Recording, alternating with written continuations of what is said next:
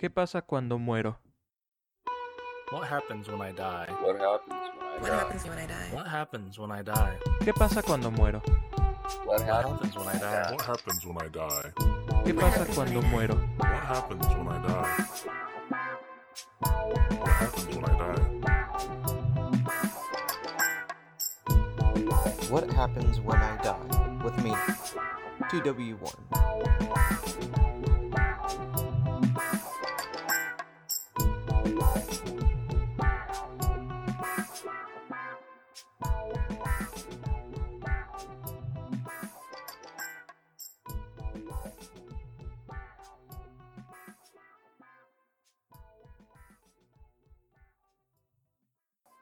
And we're going to talk about like what happens to your physical body after you die, and just kind of all of these good. these other different components of. Hats off to you, because I'll say that, like, 5 years ago that would have given me a panic attack. Same. You know what I mean? Yeah, I was talking to a friend about it, and I was like, "Yeah, so like this is going to be what the podcast is about," and he's like, "Whoa, dude! Like, no, like." 2 weeks ago, I was on the road, and I was like, I couldn't sleep because I kept having that fear. And I was like, I want to start a healthy conversation about it. You want to be death positive. Yeah. Yeah. It's like sex positive. Yeah. Because regardless if you believe it or not, it's coming for you. I was going to say, and that's one of the things, like, because when I was like super panicky about it, when I was 25, that's when it like really like came to a boiling point for me. I turned 25. 3 days later, I spent 2 days in a mental hospital, and it was because of like the overwhelming feeling of death, and then feeling like where my life was going. You know what I mean? Like knowing that there is an eventual stopping point that we all come to, and it's inevitable, and then thinking about where my life is, and like that, having that confrontation right there, really it got me into looking once I got out of the mental hospital. It got me into like finding what will give me peace about that situation, and it was like getting into like death positive things. It's something I'm still trying to do. I recently like had a really bad mental episode, and it's one of those things where like watch Inside again. No, so my last mental breakdown was brought upon by I watched this thing on Hulu called Everything, or no, it's called In and of Itself. And it's a stage magic show, but instead of like, cool, look at these tricks, it's this guy having an existential crisis through the medium of magic. Okay. And it sounds kind of like what? I've seen it twice. I cried every time. Okay, that's interesting. So he's having an existential crisis during magic. I feel like that's all magicians, right? Yeah, but the other magicians make a front of like, look at how cool I am, and like, but he's like, this is what it is. I'm real. Yeah. Okay. But this guy is like, he's like, am I a piece of shit? Yeah. And then I watched Synecdoche, New York, like 2 days after. Which is a 2.5 hour movie about an artist that can't come to terms with the fact that he is worried his art isn't good. But it's like, it is stretched out, and it is very, it's abstract. It's by the guy who did Being John Malkovich, and I'm thinking of Ending Things. So like, it's, this guy is like staging a corner on New York, and he's like, well, no, if I want it to be a proper representation, I need to do all of New York but smaller, and that he realizes, well, if he's doing that, then he needs to do a smaller New York inside of the New York he's building. Okay. And this is this is up your alley for sure. Suicidal art, hell yeah. Yeah, like this is like, I feel like you would suggest this, or you would have watched this, so this I guess makes sense. There's to plot spoil this movie, this part might not even make it into the final cut of the podcast, but I'm going to spoil it for you so you can figure out if this is something you want to see or not. I'm just going to refer to this instance the entire podcast. So if you take it out, people will not understand exactly what's happening. So the actor who plays the main character in the smaller New Yorks, right? Who through like the first half of the film, you see him essentially stalking this guy. Yeah. And when it comes to casting him, the stalker's like, I could do it. I've been following you for years. Like, I know how you behave. And then at one point, because the inside main character is reenacting everything the outside main character is doing, he becomes super depressed and ends up killing himself in tinier New York. But before he does it, he goes, he's like, I'm just showing you I have the courage of something you can't do. And then jumps off the building. Jesus. Yeah. Jesus. God. So that's actually like, man, that's... And this is on Hulu? I think so. Jeez. So you watched this twice? I watched these things back to back. And then you're like, yep, I'm going to have a mental breakdown. Yeah. Interesting. Yeah. That happened to me when I watched World's Greatest Dad. Oh, yeah. That movie was such a dark movie for me, and I'm even like timid to watch it again even now. Because like when I had initially seen it, I had to stop it like several times to like gather my thoughts and gather myself. And then at the end of the night, it must have been like 11:30 at night, and I had like a full on like panic attack. Like I could not go to sleep, and I was first just sitting there quietly, and then I started thinking about it, and I started like crying, like the hup-ups, you know what I mean, like you know, that type of crying. Yeah. And my partner at the time, like obviously she woke up and she's like trying to console me, and it was just so hard to articulate that the like, I don't know, like the death, you know what I mean, like that eternal like fucking nothingness, you know what I mean? Yeah. And that's and that's like really like I feel like the crux of it. That's where I've like found the peace. Because like when I was young, I feel like I didn't like, death was like kind of shielded from me. Yeah. You know, like I didn't really go to any funerals. Like one of my aunts, her name is Aunt Ruth, and she had diabetes, and like on her like final week, she was looking like really terrible, and my grandparents like didn't let us see her. We didn't attend her funeral, and she was like terrible. And what she did is she was just like not taking care of her diabetes, so she ended up dying. And like I feel like that's like the first instance of like someone who was like really close to me like dying, and like it being like this taboo, like, you know, like thing, when in reality it's like fucking shit happens all the time. Yeah. Yeah, and then like a second thing for me was when my cousin died in 2009. So my mom like sat me and my brother down, and I grew up with this cousin. His name is Michael, and in San Diego he had like a pretty bad life, and he ended up my grandparents ended up like taking him and his sister in, and my grandparents raised them. And you know, me and my brother, we got out of San Diego and we came to Texas, and he was there, and he ultimately fell into like a gang lifestyle. Yeah. So in 2009, someone shot him like from across the way, and then he got like his body got run over, and it was like real gruesome. And my mom like sat us down and like told us about this, and I remember like the grief I felt was like, it was like really, really heavy. And I must have only been I graduated in 2010, so I was only a junior in high school.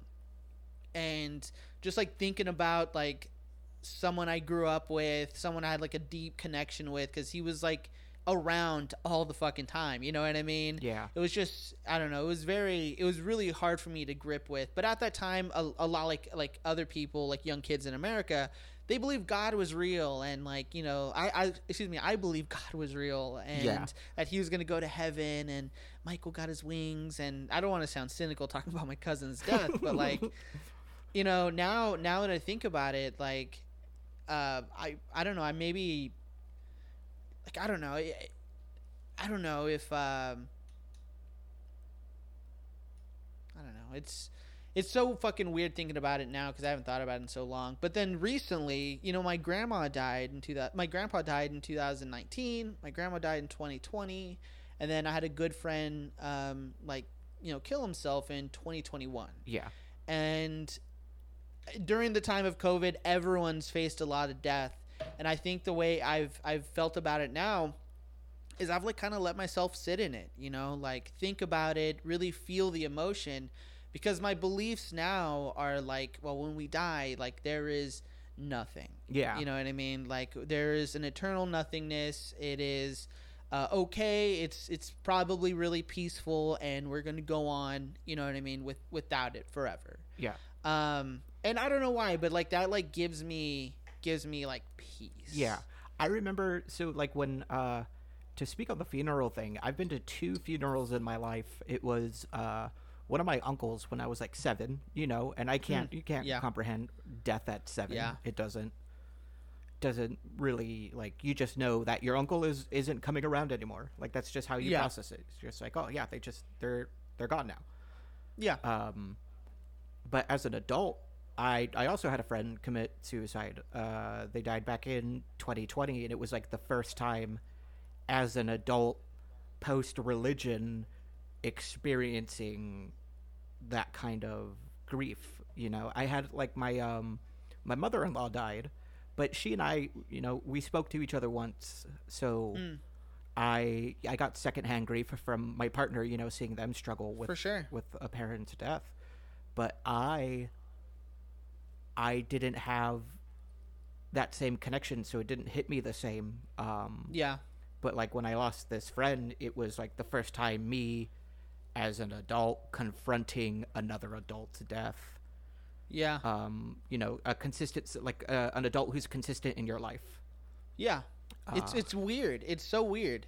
Like, and the thing like about like suicide and stuff like that is everyone. So I had a friend who was a coworker, and he like committed suicide, and everyone like thought he was like taking like the easy way out. Like I remember that was like a consistent thing, at work. And you know, these were all like religious dudes who also believe that like if you commit suicide, you know, more than likely you're not going to go to heaven. and seriously, it's so fucking weird. And I just remember thinking, I'm just like, he was such a good fucking guy. Like, and like the choice is never an easy choice. Yeah. You know, you think about it in that situation, and like the way he must have felt is like, you know, terrible. You know, like in order to do that, like I couldn't imagine, you know, the thought process behind it. But like, why like say like, oh, he's a coward, he took the easy way out, when in reality, like he must have felt like that was the only way out. Yeah, what is it? David Foster Wallace has that essay where he talks about like somebody in a burning building, how everybody on the ground is screaming, "Don't jump," but they don't know the condition of like the room that he's in. Yeah, they're not facing the heat or the smoke or whatever, you know, whatever is growing in there. So it's unfair for us to look at that person jumping. You know, are you going to call the 9/11 jumper a coward? Yeah, man. Yeah, and that's like. That's what's so crazy is like when I had a friend recently pass, I didn't know how to feel about it. You know, like it was immensely like sad, like for me, because like I don't know. You always think like you'd never think it's really ever going to happen to your friends group, but like, you know, statistics, and then you look at the way we treat like people with mental health and the stigma behind like therapy and, you know, shit like that. That's why I'm very happy that they created 988. Like that's such an easy. Yeah. But you know what that means? What? G-Eazy has to change his song. No longer does it go with that song. You know? I didn't think about that. Nobody's ever thinking about G-Eazy and the trouble it's going to cause him when they implement these programs. The inconvenience. Turns out G-Eazy lobbied against it specifically for this. Oh man! I can't believe he wanted to record this on the day our president died. Yeah, I mean, no, I think it makes sense. Okay. I'm hoping that whenever this is released, like I can predict the future. Like, oh, Joe Biden died on that day. Yeah, because he got COVID. Oh man. No, so when it comes to, because I know we've talked in the past about dealing with suicidal ideation or like Yeah. you know, the anxiety of death. Like when did that click for you? I know for me it clicked at around like 13 or 14 that like, oh, suddenly all of this can just be gone. Yeah, I would say around that same time. Like actually, really, whenever my cousin died, you know, that's when it really clicked for me. And the thing is like I grew up around Catholics, and my mom went to every religious church she could to find whatever religion she wanted. You know what I mean? And you get like so many mixed like stories. And for me, the thing about hell never ever really seemed real.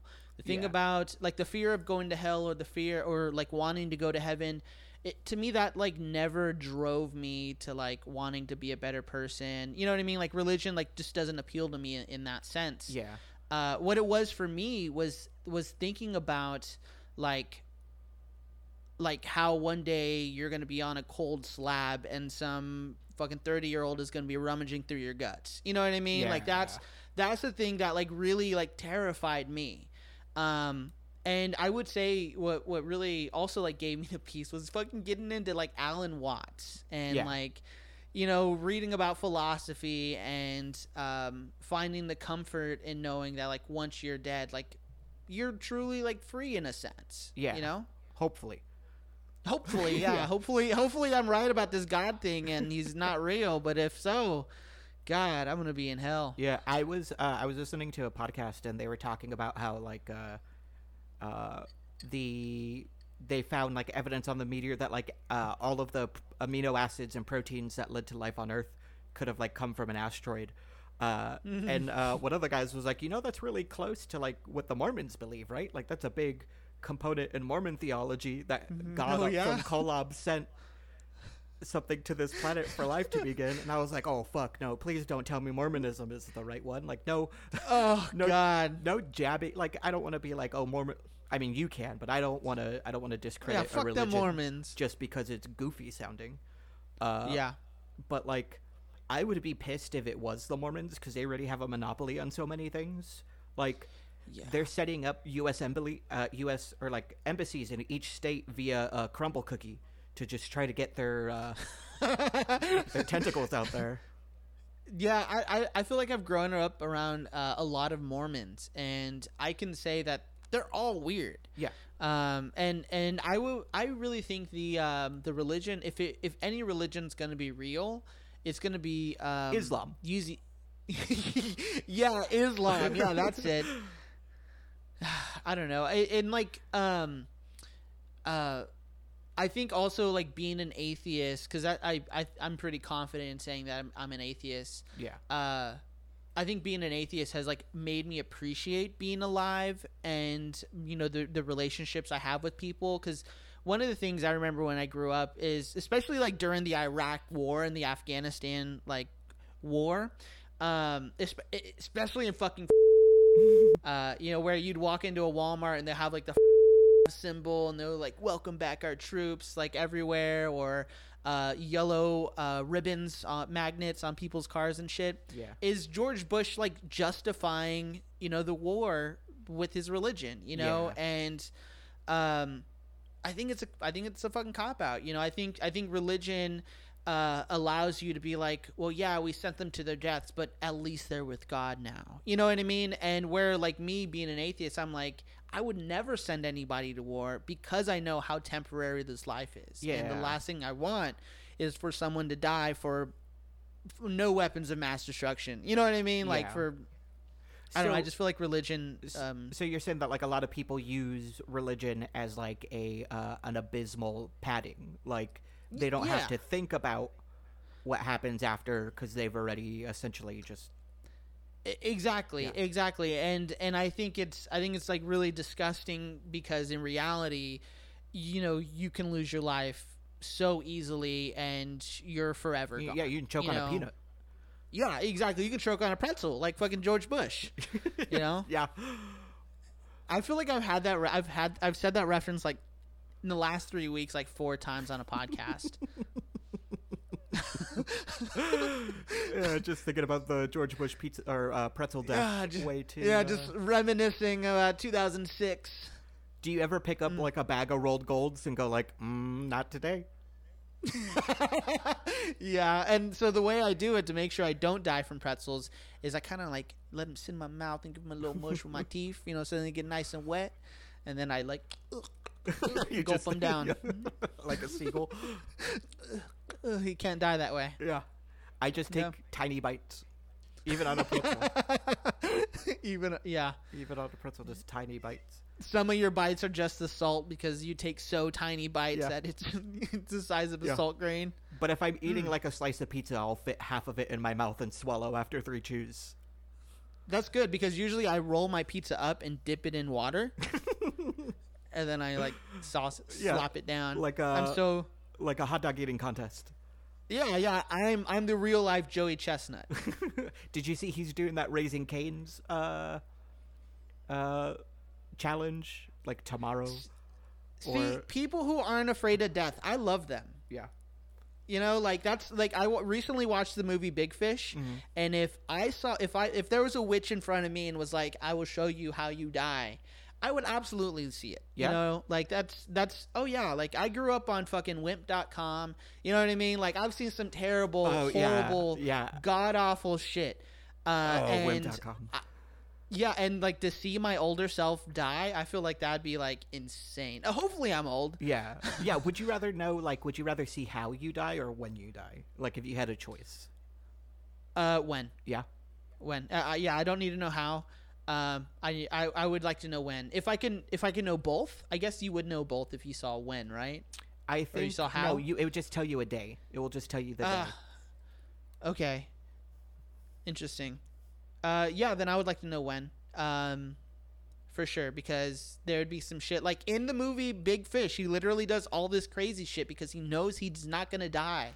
From it, you know. And absolutely, I would definitely want to know when. I would want to. What about you? I would want to know how, so that I could just lock myself in a vault away from. Justify being a recluse. Yeah. Just be like, hey, sorry, you can't bring anything maple in here. Like, no, they're gonna be like, you die in your house. It's like so general and like not specific at all. Yeah, you die in your sleep, and you're like, oh fuck, great. Yeah. I was talking to a mutual friend of ours, and I was talking to Jacob about horror movies. In Jacob from Phoenix? Yeah, and I like to say J-Cab because I know he's against cops. So Jacob. Yeah. Also, yeah. So I was talking to Jacob about horror movies, and he was like, my dad was never afraid of A Nightmare on Elm Street. I was like, really? Why? And he was like, because he never lived on Elm Street, so he had no reason to be afraid.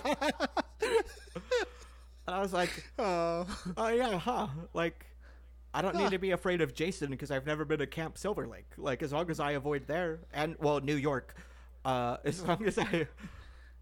Or space. I wasn't going to go to space anyway because I know Elon Musk is on his way out there. And like... hopefully Jason will get him. Or the leprechaun. Oh yeah. It's funny because I lived on Elm Street in Mm-hmm. Yeah. But you're still here.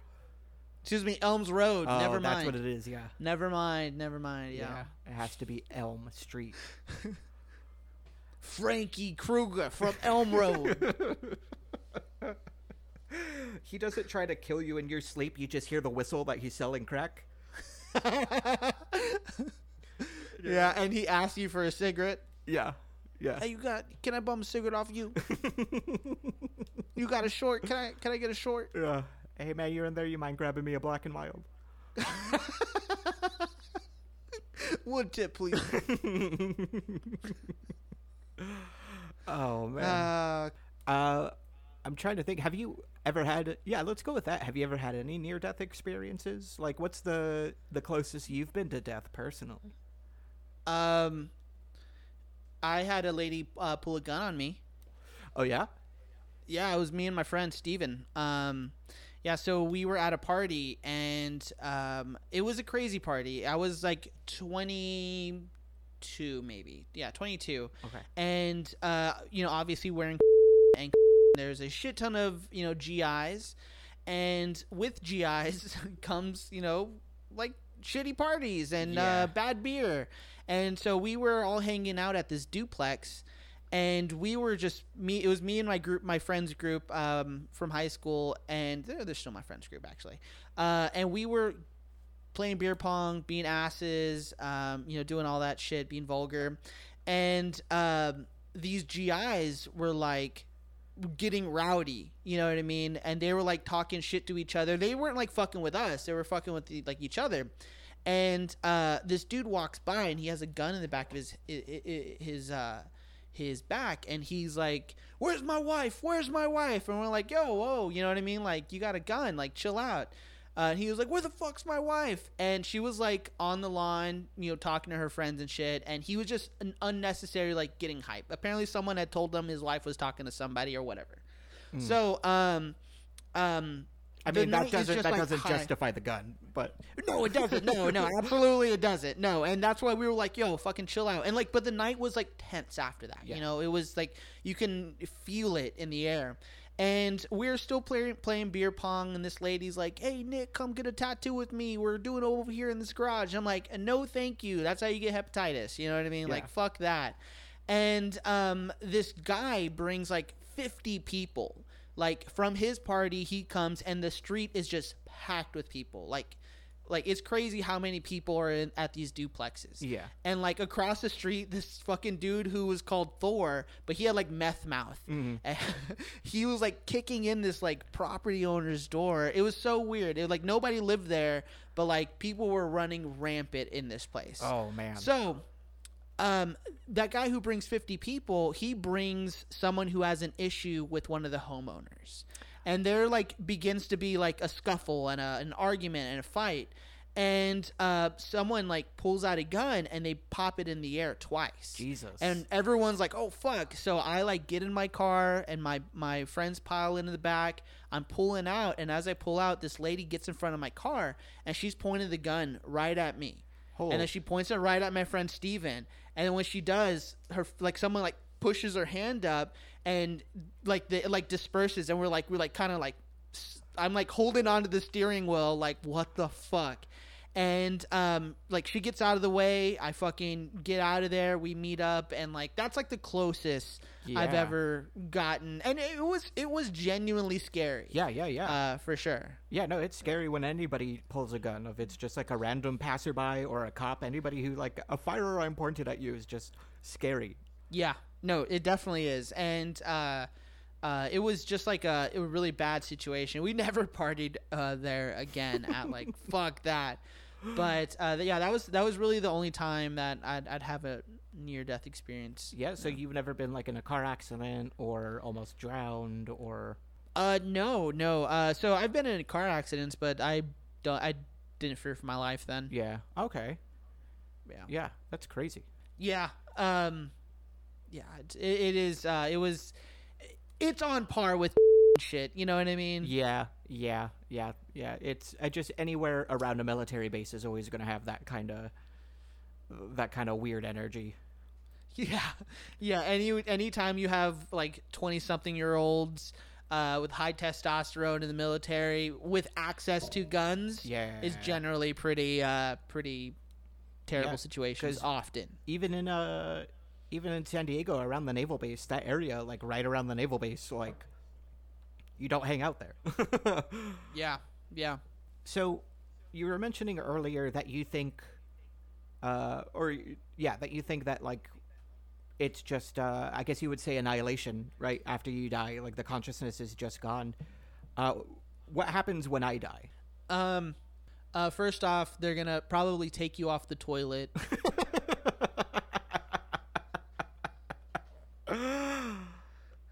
Hopefully. Yeah, probably King Louie and them probably already eaten half your toes. No, I'm kidding. Really, what happens after you die is eternal blackness. nothingness. Yeah. It's gonna be like whenever you're asleep and you don't remember anything.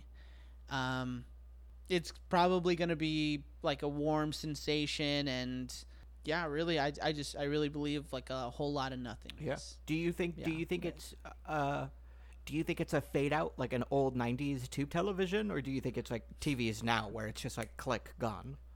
It's probably a fade out. Yeah. I remember like being around my uncle and my grandpa when they died, and it didn't seem like a complete nothingness. And whenever you read about the minutes after you die, people say that you can still hear stuff, and I totally believe that. I totally believe that it's a fade out, and as you fade out, your senses like fade.